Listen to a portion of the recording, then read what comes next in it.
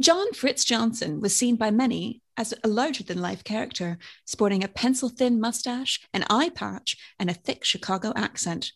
Notable pastimes include throwing wild champagne parties and driving through town in his hearse. But to the utter shock of his wife, friends, and much of the American Midwest in the 1960s, wouldn't have anything on the true tale of this 30-something man. No, the truth of his life would be much stranger, whichever theory you choose to believe. Welcome to Fakes and Frauds.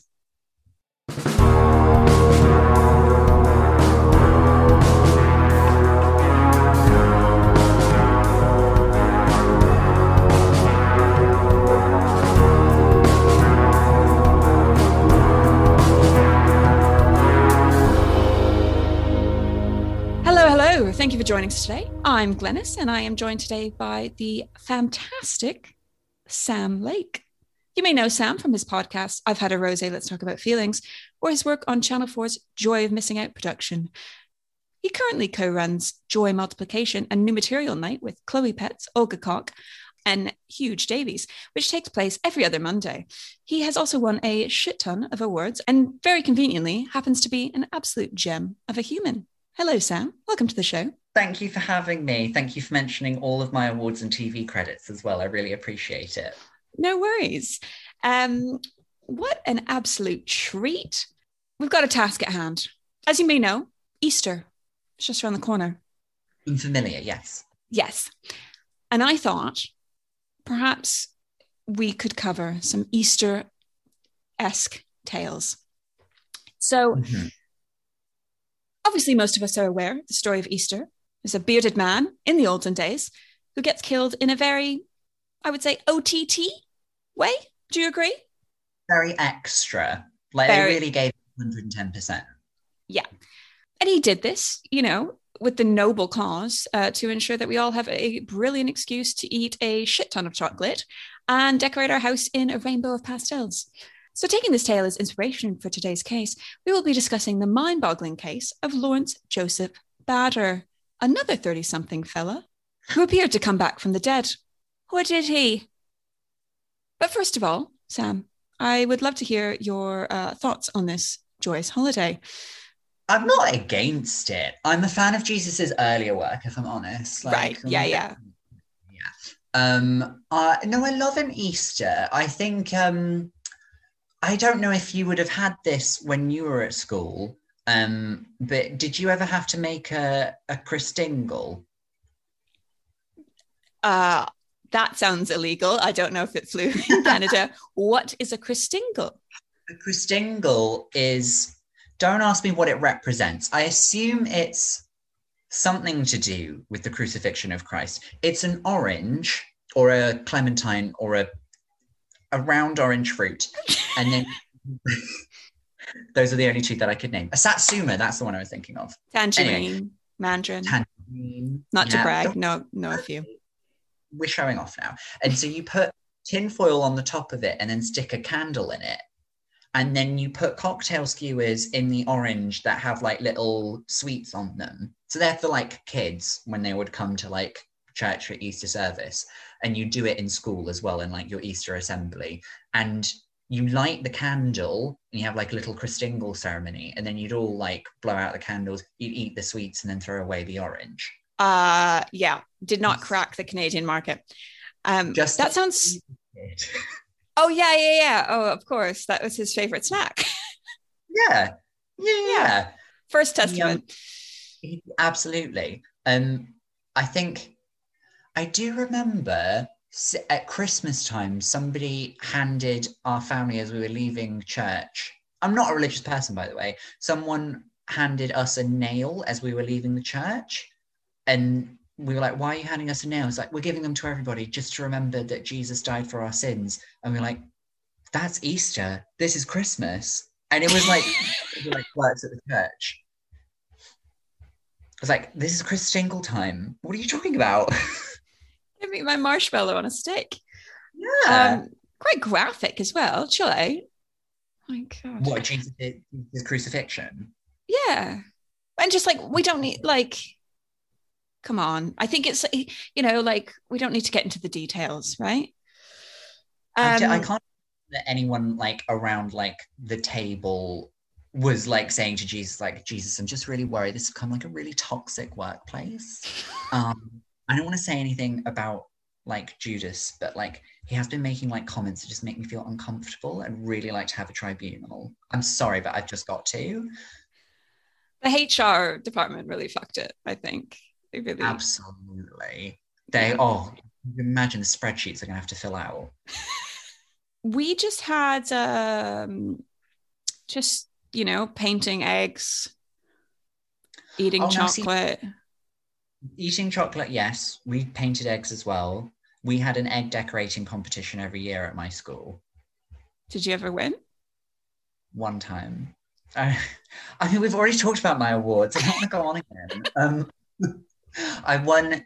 I can't. Okay. What kind of like palette were you working with? Do you have like what was the design, the inspiration?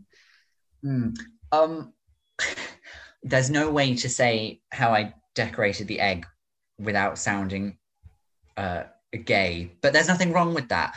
I had ribbon and a dream, and somehow I literally egg. I think I painted it white. Don't remember why. Okay. I covered it in a green ribbon.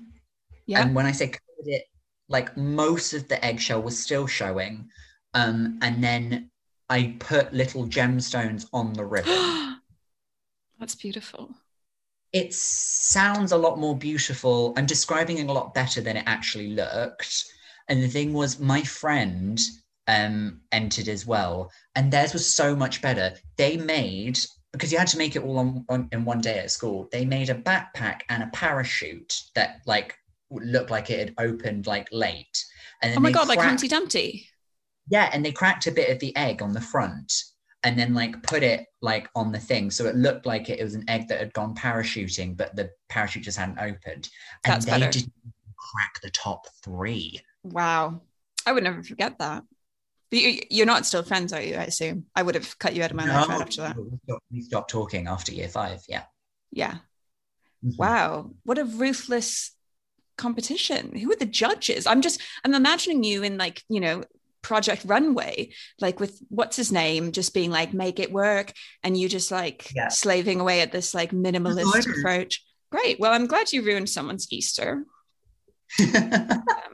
That's good. Perhaps you'll ruin even more. I'm still a young man. I have many years ahead of me to ruin many an Easter.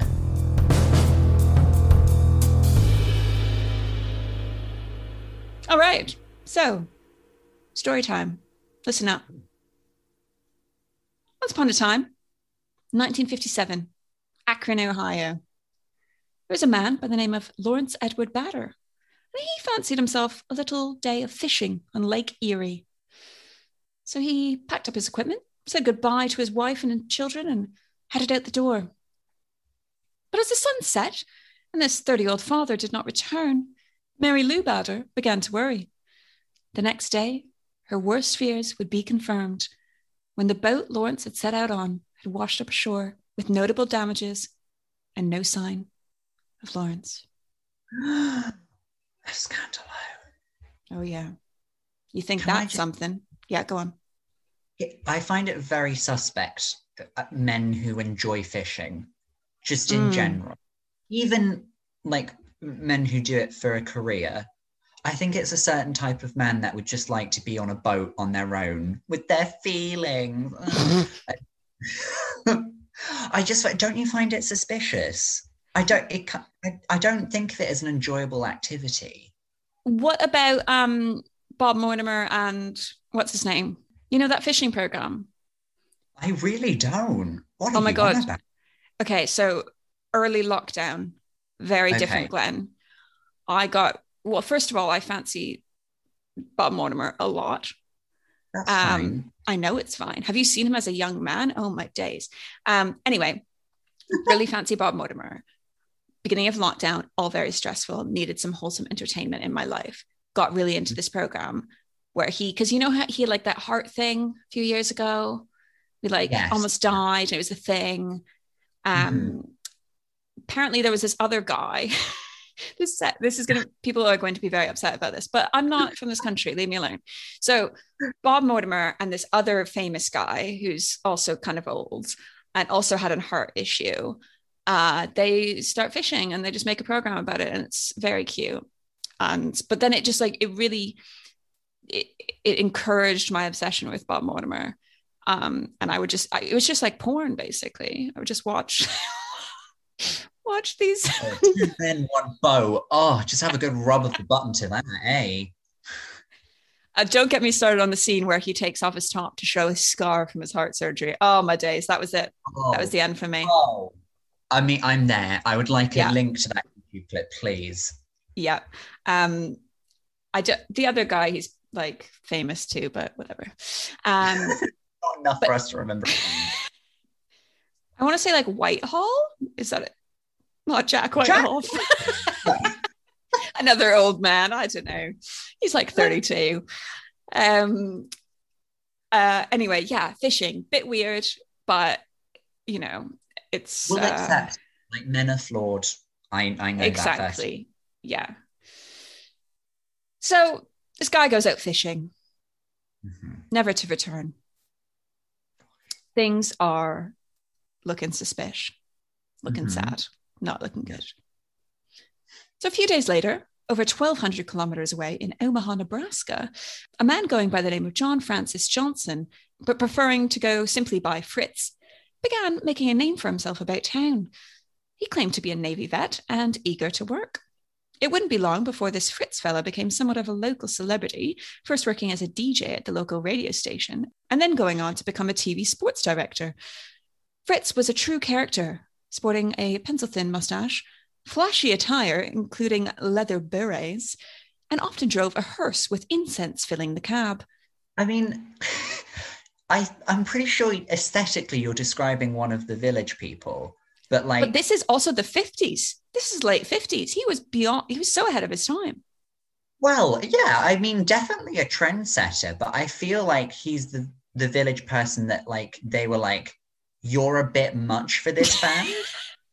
You know what I mean? Yeah. Like you have too many things happening. Yeah. Like the mustache, the hat, they kind of go together, but the hearse, you're a DJ, but also a sports director, like we all have like very easily identifiable jobs. Like, what was it? Like construction worker, Indian cowboy. Yeah, cowboy. Like hearse driving leather daddy is a stretch.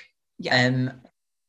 I don't know. But this is like, Also, how do you feel about men who give themselves nicknames? Yeah, not into it. Like no. if I've made it 29 3/4 of years, keeping with my birth name of Glennis, I'm sorry, no one else has an excuse to change their name. if I can get through it, we're all going by our birth name. Sorry. You not like your name? No. I think the answer is no. Okay. Like it's not the worst name. The thing is, I think that like everyone's like, oh, it gives you character and blah blah blah. But it's like, you know what, Sarah without the H, that could have done the same job, you know? Yeah. But yeah, also giving yourself a nickname. Like obviously we all had like a punk name if we, you know, went down that route as a young teen. Yeah. But no, as a 30-year-old, Fritz, come on. Nah, I'm not. Yeah. So Fritz was easily one of the most popular men in town during this time, often hosting, quote, wild champagne parties in his apartment. Those are sex parties, right? Everything that you're saying just makes him sound really gay. Yeah. And there's nothing wrong with that. I mean, again, 50s, so probably a lot wrong with that at the time, but obviously now we like that's all well and good, but like a wild champagne party. Okay. Yeah. I can read between the lines there. Fritz's hedonistic lifestyle spanned from openly rejecting the construct of marriage. I mean, it's adding up now. And opting to furnish his home in pillows rather than proper furniture. Okay. So I yeah. have no problem with that. What kind I of love pillows? I, I'm picturing like big floor pillows. Yeah, exactly. Like Yeah. you can picture that as like a kind of boho vibe, or Yeah. you Like can picture what like the average 30-year-old man, what kind of pillows they have, which is like pretty gross, pretty so sad. like pillows everywhere, like two whole pillows, and that's all of the furniture in the flat. Exactly. That's like a Yeah. man's version of a lot of pillows. He's Yeah. got I've like three. redecorated. I bought a new pillow, so now I have three. Exactly. Mhm.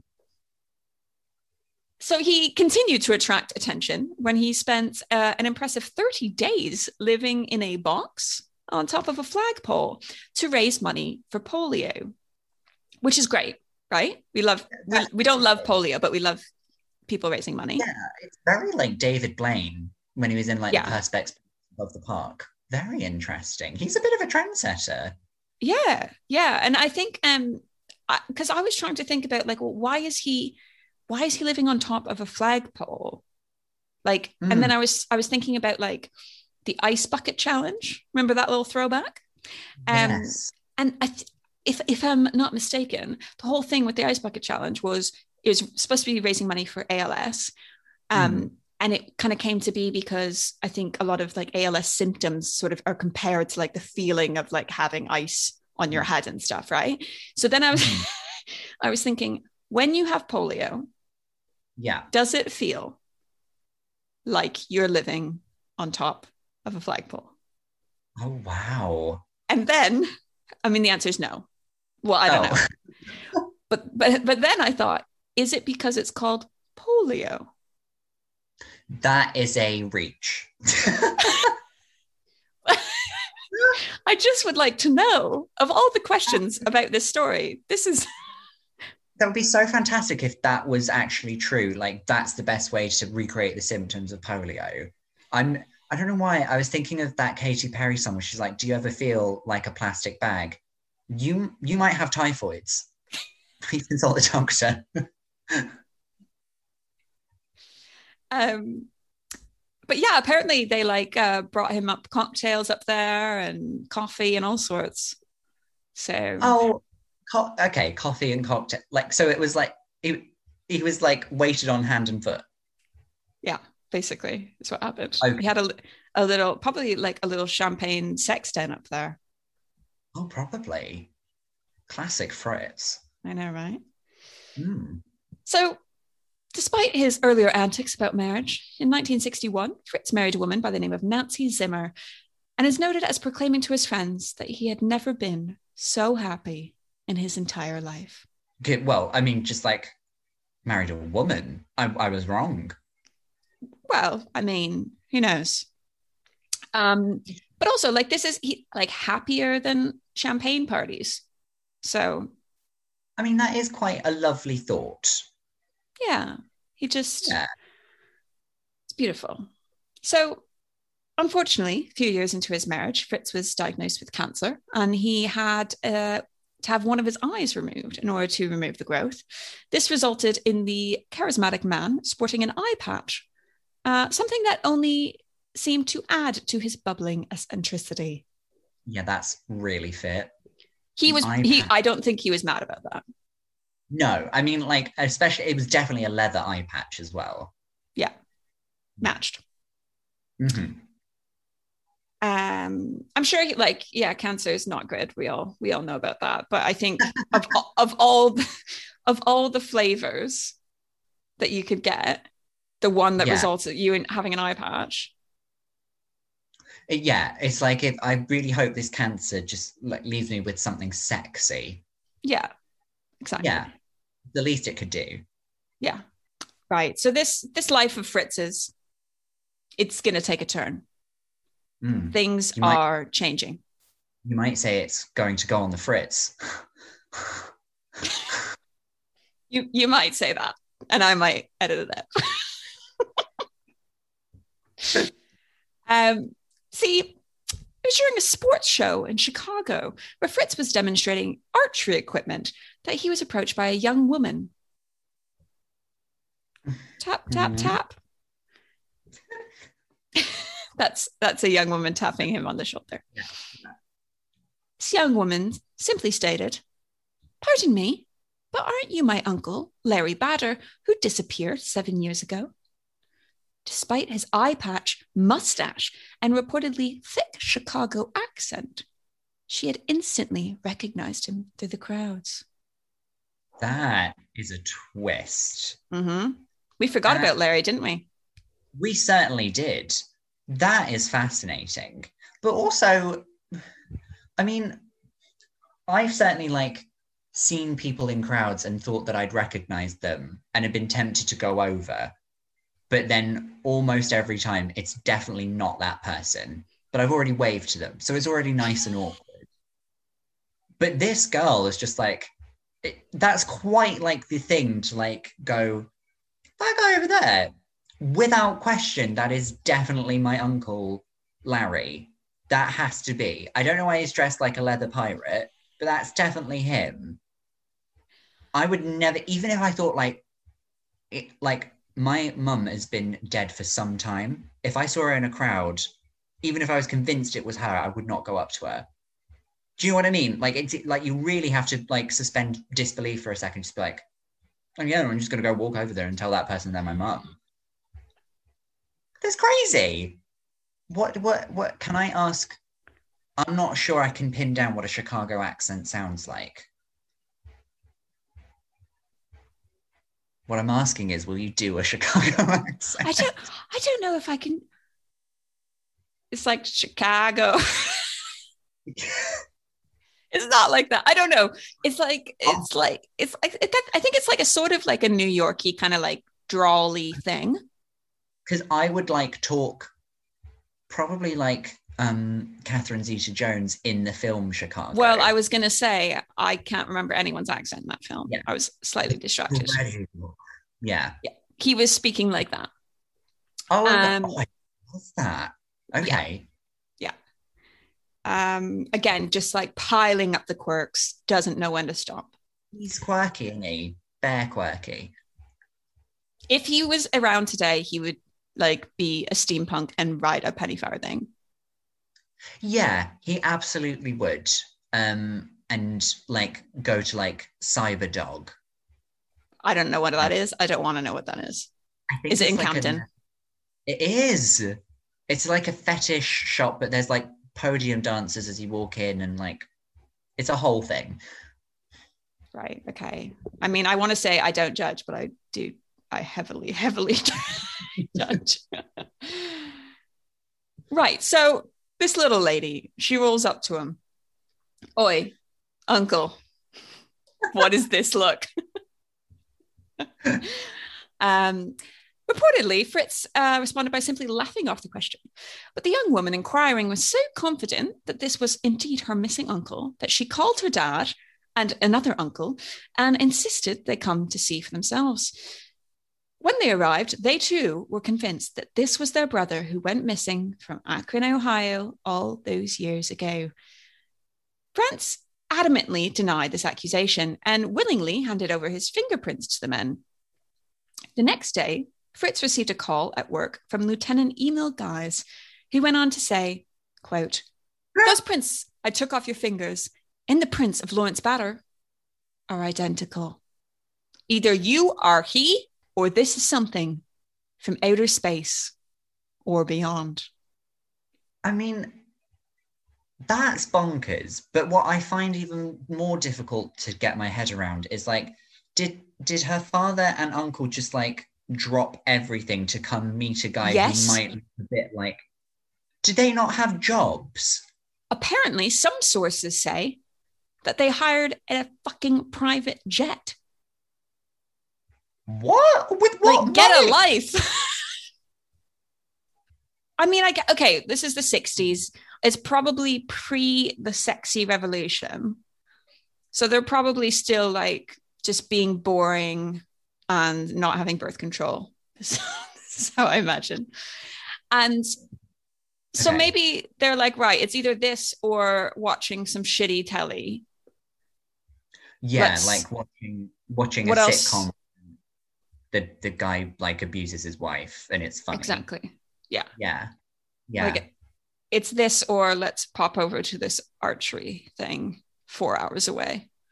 Also, I didn't until you just said it, didn't even like question why Fritz was at an archery exhibition, because of course that's where he'd be. He does not have normal hobbies. No, he doesn't. Mm-mm. He likes to be at the top of flagpoles with his bow and arrow, raising money for polio somehow. Yeah. Yeah. So this lieutenant is like, you're an alien or you're this guy. These are the options he's laying out, basically. Okay. Just based off the fingerprint. Yeah. Okay. So in Omaha, many recall Fritz talking about his childhood in an orphanage. Fritz claimed to have a lifetime of memories as John Johnson and described the call from the police lieutenant saying, quote, "Up until that point, I had no doubt that I was not Larry Bader. But when I heard that, it was like a door slammed and someone hit me in the face." Okay. Who's John Johnson? John Johnson is Fritz's like real name. Oh, of course, but Fritz is like his fun. We all know him as Fritz around here. Yeah, okay. Yeah. Mm-hmm. And a couple of things that I was watching about this case criticized the name John Johnson, being like, what a dumb name to come up with. And it's like, no, it's like a double bluff, I think. But then also he claimed that all of the babies who were abandoned at this orphanage were all called John Johnson, which, thinking about it now, bad idea from the orphanage queen. I think they could have at least like numbered the children so they could tell them apart. Yeah. So I think that does sound like a made-up name when you take the Fritz out of it. If it were me and those are the only names I could come up with, I would have just flipped them and I'd have been Johnson John. Right? Nobody would be, oh, that is like exotic and quirky. Like John Johnson, Johnson John? Excuse me? Hello? But that just means like penis sex buyer. If you're Johnson John. Because Johnson means penis and John means someone who buys sex. Oh, right. Yes. No, it definitely does. Yep. Yeah. That's, now I can only hear penis sex buyer. I mean, my surname is Johnson. Okay. That's fine. Thank you. Cool. I do remember it's like it's hold up the penis thing, not me. I know. But like I guess over here Johnson is less of a rude term. It's less phallic. Yeah. Where I come from might as well be called like Glennis Jizz Face, you know? Would have been better. Consider that. That is a name destined for some kind of stardom. Yeah. I mean, I am due for a personal rebrand. The big 3-0 coming up. Who knows? Same. Are we the same age? I thought you were like, I couldn't tell if you were really old or really young. I'm 29. Okay. So that's in the middle. Okay. Yeah. Okay. So yeah, Fritz is like, oh my God, what? I thought I was Fritz. And they were like, nope, okay. You're not. So he was shocked. So as you can imagine, once the news broke that Fritz and Lawrence Bader were one and the same, this man had much to answer to. Firstly, his first wife, Mary Lou, was not very pleased at the developments, telling a reporter, quote, "I just wish it wasn't true. We had become adjusted, we had adapted, and we had accepted his death. It was just, well, wrong that this has happened." Mary Lou is getting dicked down, and this is an inconvenience for her. That's what she's saying there. She's like, I was happy he's dead. I have been really just getting it and loving it. And I respect that. 100%. She is not hiding her feelings, so fair. Yeah.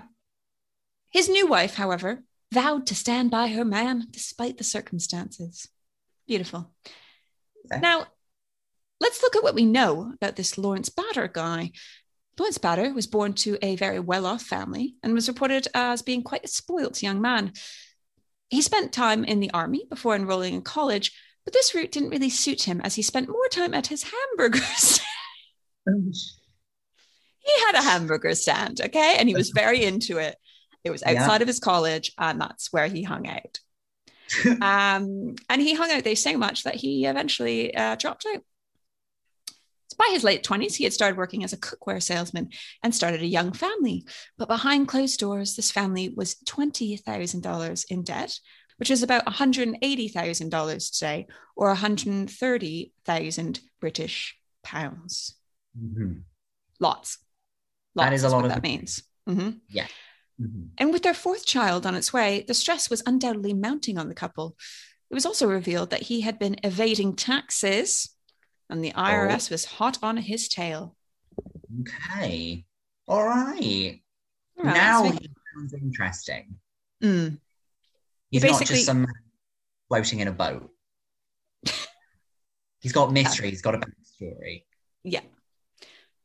So back to this Fritz character. Despite claiming to have a full set of memories, including being raised in an orphanage and spending 14 years in the Navy, there was absolutely zero proof of his existence before arriving in Omaha. Upon the dramatic development, Fritz/Larry hired a lawyer to assist with the new claims. On their advice, he was assessed by a team of psychologists and a neurologist who ended up revealing that they found no proof that this man had any recollection of his life as Lawrence Bader.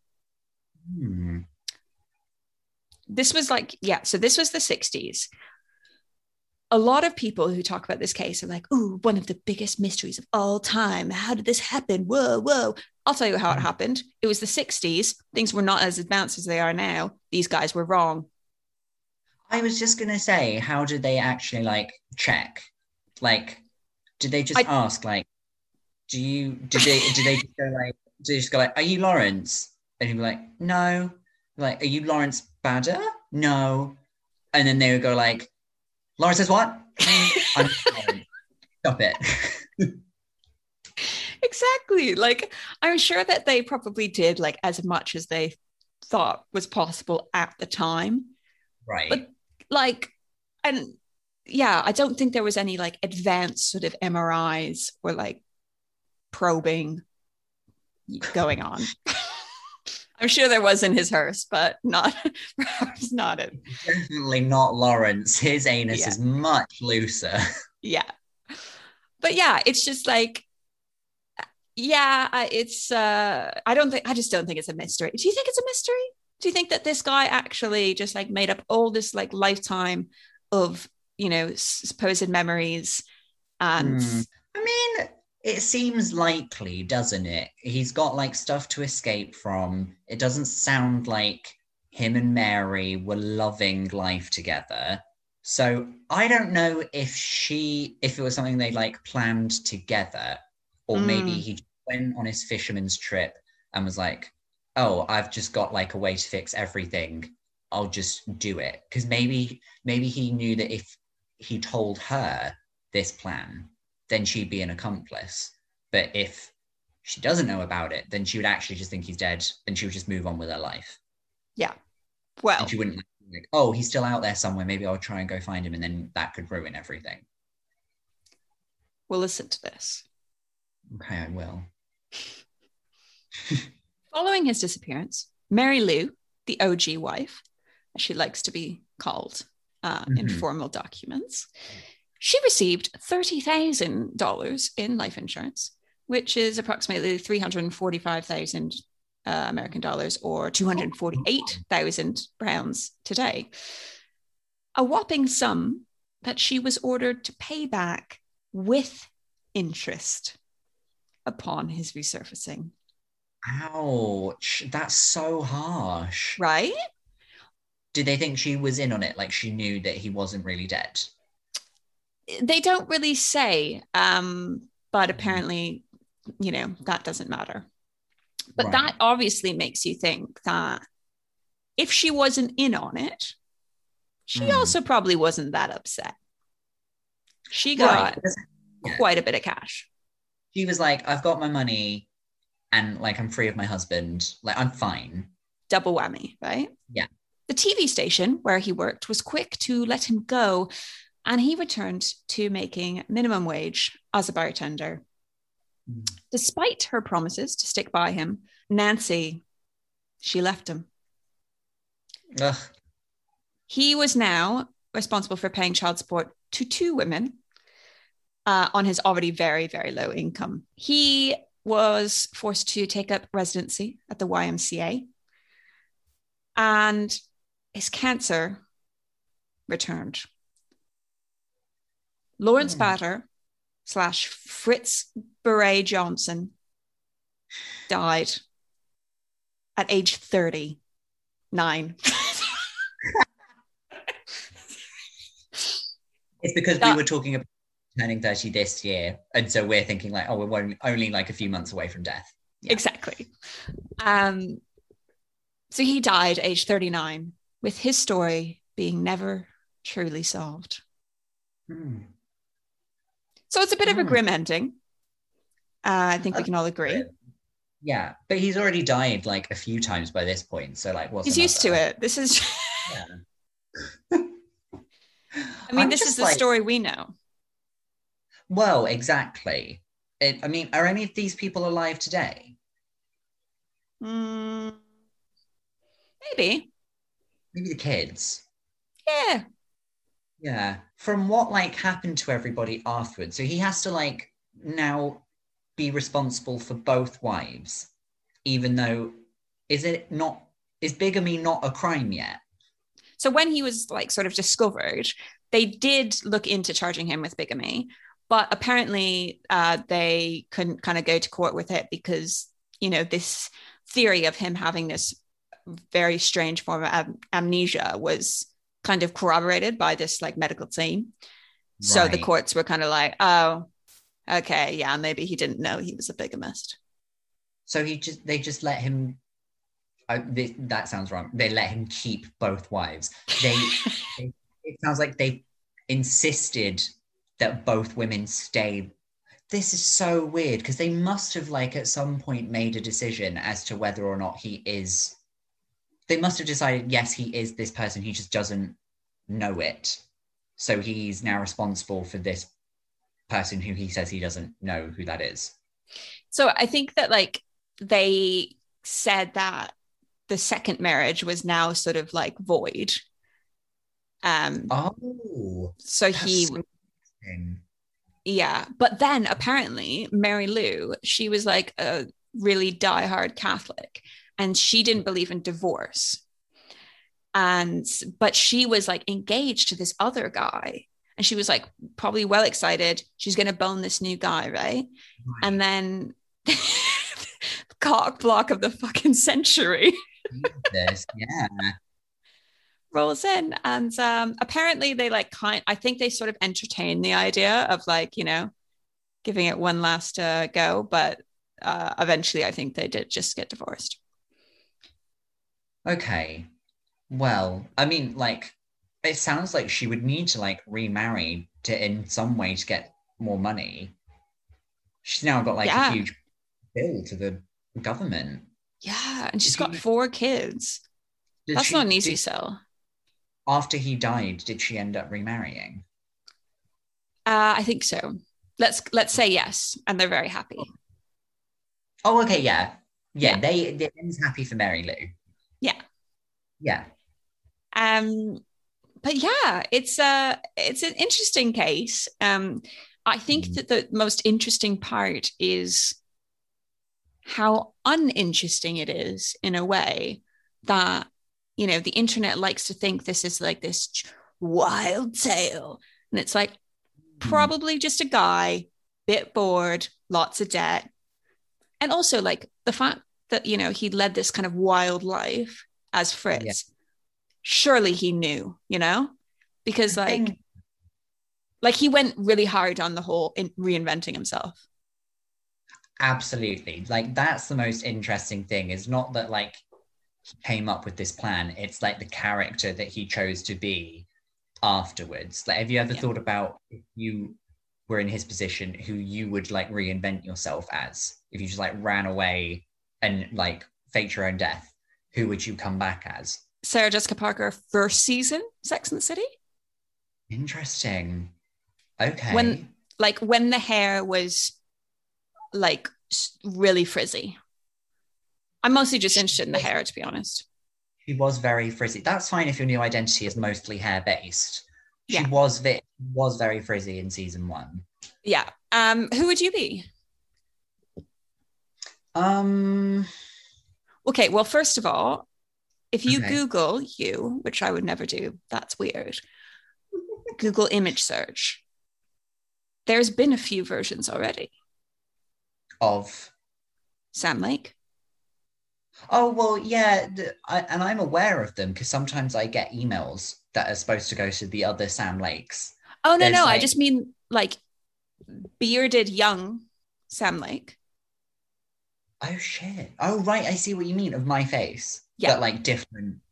I have I go on like a facial hair journey. I had a quite thick bushy beard for about 2 years, shaved it all off, then like did like some stubbly thing for a while, and now we're here with like porn stash. Very I'm a fan. thick. This is my favorite one. Thank you. I think it's very fitting me. I think the fact that you said you can't tell if I'm really old or really young, that's exactly where I want to be. And I think that's because of this. As a Caucasian person, that is a very hard thing to do. Our genes are trash. Um, That is true. Yes. But yeah. I think I want to come back as like, I don't know, like an acrobat, like a flexible one. What, Like, just you but flexible? well, I am kind of flexible already, That but is like, but a like if it was like waste.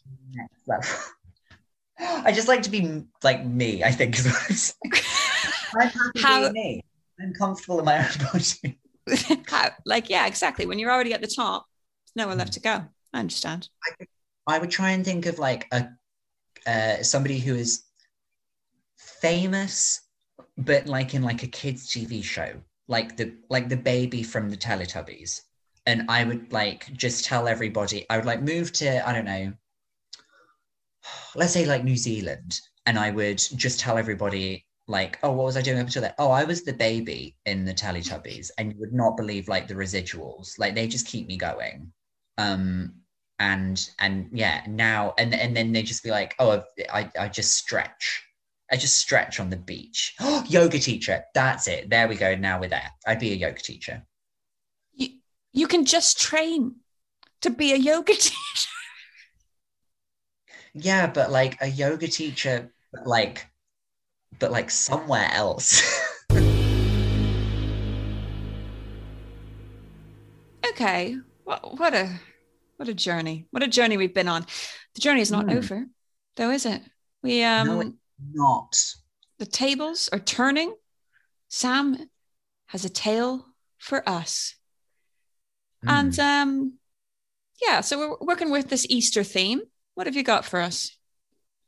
Well, the other thing you mentioned about Easter is chocolate. Um, Yes.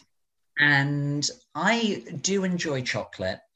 I tend to cheap out on my chocolate. I don't think it needs to be fancy or like artisanal. But that is very popular. And so the story that I have to tell is about two guys called the Mast Brothers. And you can tell they're up to something shifty with this like business they started up. They started up a chocolate company that specializes in something, and I had to look this up and I didn't really get a straight answer. Bean to bar chocolate. I don't know what Right. bean to bar means. I feel like that is the move that female gymnasts do when they're on the uneven bars and they put it in their legs, bean to bar, right? Yeah, But they it definitely is like a lesbian sex position. It's a lesbian set. Yeah, they make lesbian chocolate. Great. And if that, I mean, that's not true, but like side notes, we should definitely start a lesbian chocolate company if that isn't already. 100%. Yeah. So these guys, they are typical like hipster boys with like an economics degree. They have like beards, but like full bushy beards, like a couple Sam Lakes ago, that level of beard. And Right. they've got like mustaches that like have the little curls at the end. Oh, They're very hipstery. So of course they would start a luxury artisanal chocolate brand. And they start the brand Mast Brothers. And it does very well. It's very successful. I forget where it started. I think it started, I want to say in Brooklyn. I may have made that up, but like they came out with like 6 different types of chocolate bar, like dark chocolate and other kinds of fancy chocolate, right? Like the ones slightly less dark chocolate. yeah. But they come up with 6 different bars, which everyone is like, that's a lot of bars, like start making on your first try. Do you not think maybe you should just try and make one really well and then see how it goes? And they were like, no, we're going to do 6. And we just believe that we can do that. And everyone was saying like, that's really difficult, especially if you're doing it bean to bar, which I think, I guess that means like you make it yourself, or like you take the beans, you grind them, roast them, whatever you do to like turn them into chocolate. You do that yourself in your own So I guess premise. rather than like buying like a bunch of cocoa, bunch of sugar, Yeah. they're doing from the source. Okay. Yeah, from the source, yes. So they come out with this chocolate and it does very well. It's like proper pricey. It's like $10 a bar, which is Oh my like God. unreasonable. But people love it. And I was thinking about this. I remember, you know that show The Apprentice? Yeah. They had a challenge one week where they had to make and brand a box of luxury chocolates. And they've got like an after show where they interview an expert in that industry about how they thought they did. And they had the woman who created Green and Blacks, Green and Blacks chocolate. Yeah. And they were asking her, well, how did you come about making Green and Blacks? And she was like, well, I knew someone who had a lot of chocolate lying around. And so I just came up with some fancy packaging. I didn't know what to call it. So I just thought, what are 2 colors? Green and black. Okay, we'll just call it that. And here we are. And I'm not even like paraphrasing that much. That's genuinely what she said. She was just like, oh, I'll just call it green and black and it's chocolate and blah. And that is like a really popular brand. And people think, oh, that's fancy chocolate. And that's exactly what these guys did. It's fancy packaged chocolate with like a backstory. And like every bar has like a little like sort of like quirky note written on the back of it that said, like on the back of like an innocent smoothie. And it will say like, hey, bitch, chocolate. Yeah, you deserve it. You are owning the world, and we are just here to fill your stupid, dumb mouth with some delicious, creamy, like dark chocolate, and you're going to enjoy it and love it and get your best life. By the way, we are 2 heterosexual men. Just feel like I need to clear that up. Anyway, enjoy the chocolate. It's that kind of vibe. They put more effort into the packaging than the actual chocolate. And so they get really successful.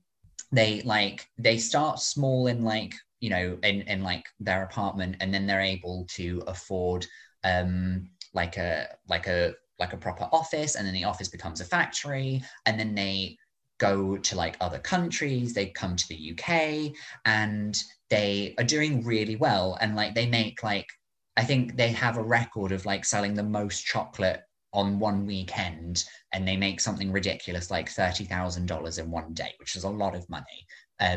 It's like that's the kind of money that you get like if your husband dies, right? Yeah, that's like a lot.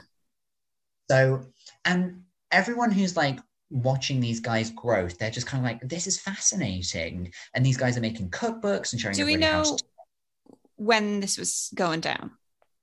Oh, like 2000. I actually don't know. 2015 is a date that I have in front of me. So yeah, so sorry, they started their company in 2007. 2015 is when they're like peak, like Valentine's Day sales are like through the roof. These guys are like, oh my God. And then it gets to the point where like people are like, how good is this chocolate really? Like, bean to bar, are we sure like these guys are like actually, is this stuff like legit? Like, is it all made by themselves? Because they're making so much chocolate. There has to be like some like workaround or something that we don't know. Secret Willy Wonka situation. Mm-hmm. So it turns out, and I'm trying to like look on this article who actually discovered it, but essentially what they did. So if it's bean to bar, or you just work with the beans and you've got your own ingredients, you make it yourself. But cheaper chocolate brands, sometimes what they'll do is they will pay another company to make like a base chocolate for them. So it's a chocolate that you can like melt down and then add stuff to, like if you want to put like nuts and fruit or flavorings in it. And it turns out that these guys were buying chocolate from this company in, I don't know where. Where's somewhere fun? I can find it somewhere. Valrhona, that's who it is. They're French. Okay. So it turns out these guys were buying like ready-made chocolate from this French company, Valrhona, who specialize in making chocolate for other chocolate companies so that they can do their own stuff to it. But that's not the same as a bean to bar thing. And when somebody discovered this, they reached out to the brothers and said, can we just check with you? Like, you say it's like bean to bar, but is it really like, because it says that this says that you've like purchased ready-made chocolate from this other company. So what are you doing with that?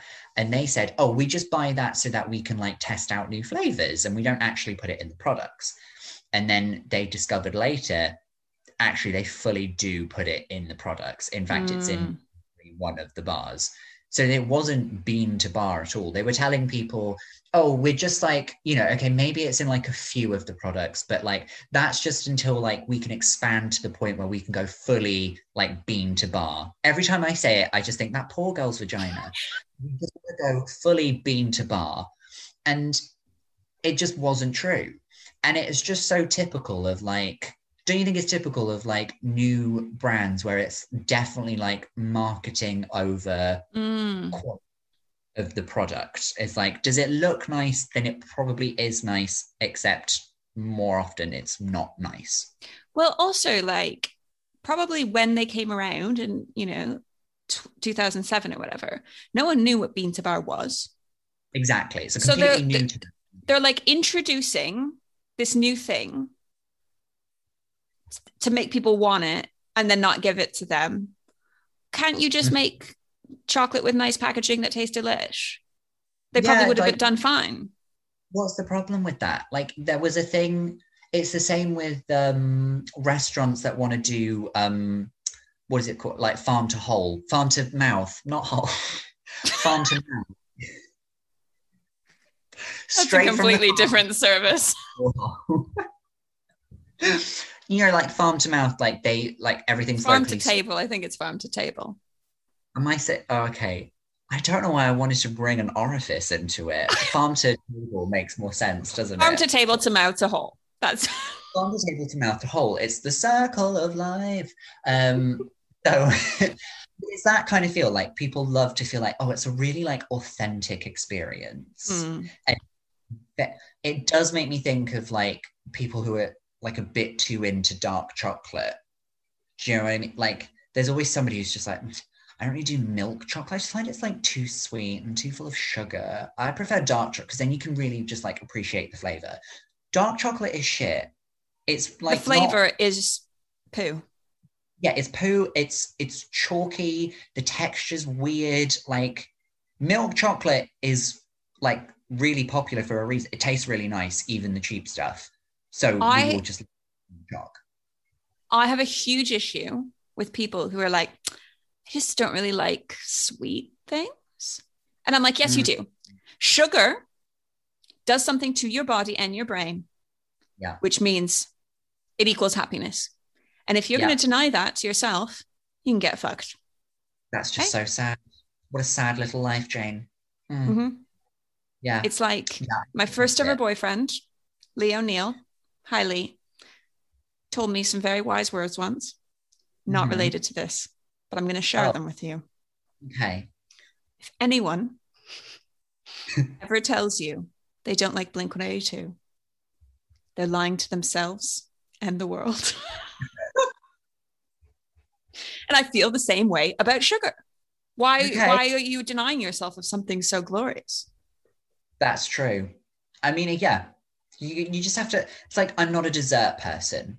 Don't come to dinner then. Stay home. Don't go out. Yeah. Stay in your little hole. You stay at home. Yeah, I mean, dark choc can be delish if you put like, if it's not like super dark, and you get like the sea salt ones, quite into that. Okay. You ever had a bit of that? I have had a bit of sea salt choc or a salted caramel chocolate. It does. It took me a while to get into it, but like the salt does add something. It does. Yeah. Okay, so these guys got cancelled and now they died at 39. Yeah, sure. I mean, this doesn't say like, I'm pretty sure they're still like a functioning company, because like I feel like when you get away with something for that long, you kind of just like you're almost too big to fail. Like we know how like awful Amazon is, but like everyone still uses Amazon Prime. We don't feel good about it, but like, so there's probably people who are like, well, I don't care where mass chocolate comes from. I really like it. So they'll still have like a whole customer base. They might have to like, maybe the company gets smaller, but like they still have a successful company. So I guess like the message is, if you're a man and start a business, everything will work out fine for you, even if you're bad. And they're double the man. They're two of them. There's two whole ass men. And you know what? I'm not even confident they're brothers or masts. I don't know what's real. Yeah. It's been a lot like, can we trust men again? That's a lot of this episode, I think. Exactly.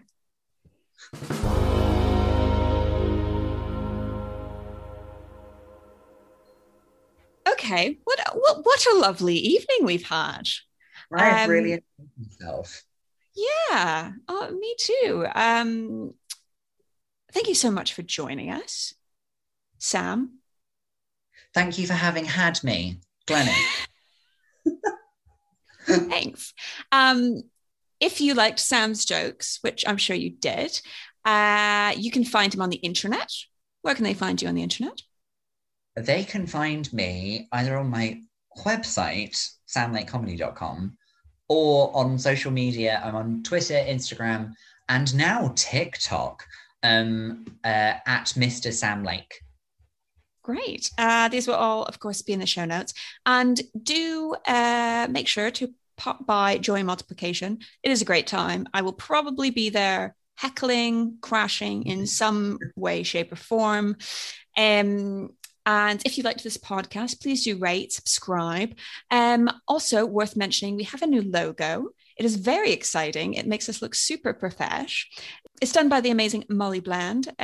Please look her up and give her lots of love. And rate, subscribe, tell your mums, tell your dads.